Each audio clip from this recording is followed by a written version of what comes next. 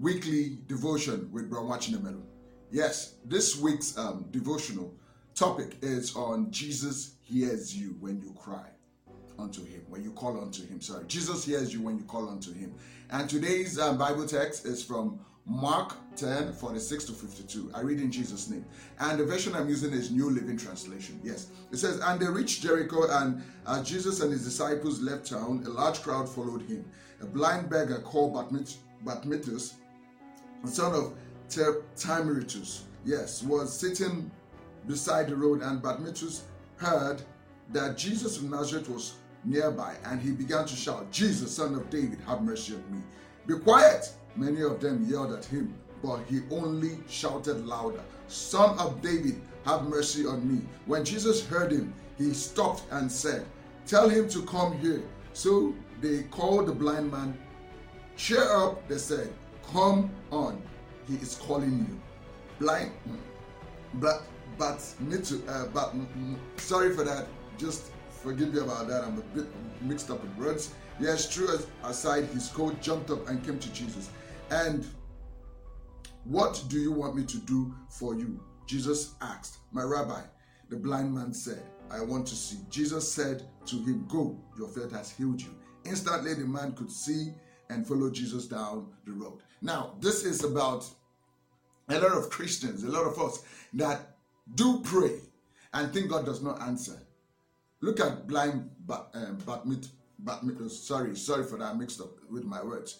He was shouting out to Jesus, always shouting, always crying, always trying to make his voice heard.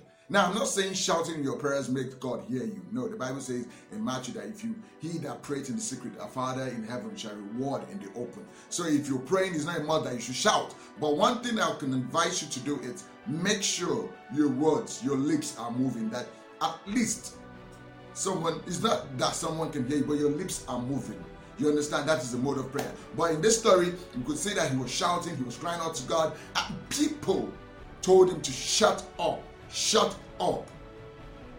When Jesus now answered him, those same lips that told him to shut up, that there's nobody there for him, were the same lips that said, come on, he's answering you. I decree upon your life, you that is watching, you that is listening to me, I decree upon your life that thing that people have told you to shut up, those things that make people to mock you in your life, today you shall be heard by God in the name of Jesus. I decree those things shall turn around for good in the name of Jesus. I decree that your prayer request, your petitions, and your request, oh God, has been answered in the name of Jesus. Hear me, brothers and sisters. The Lord is still in the business of answering prayers.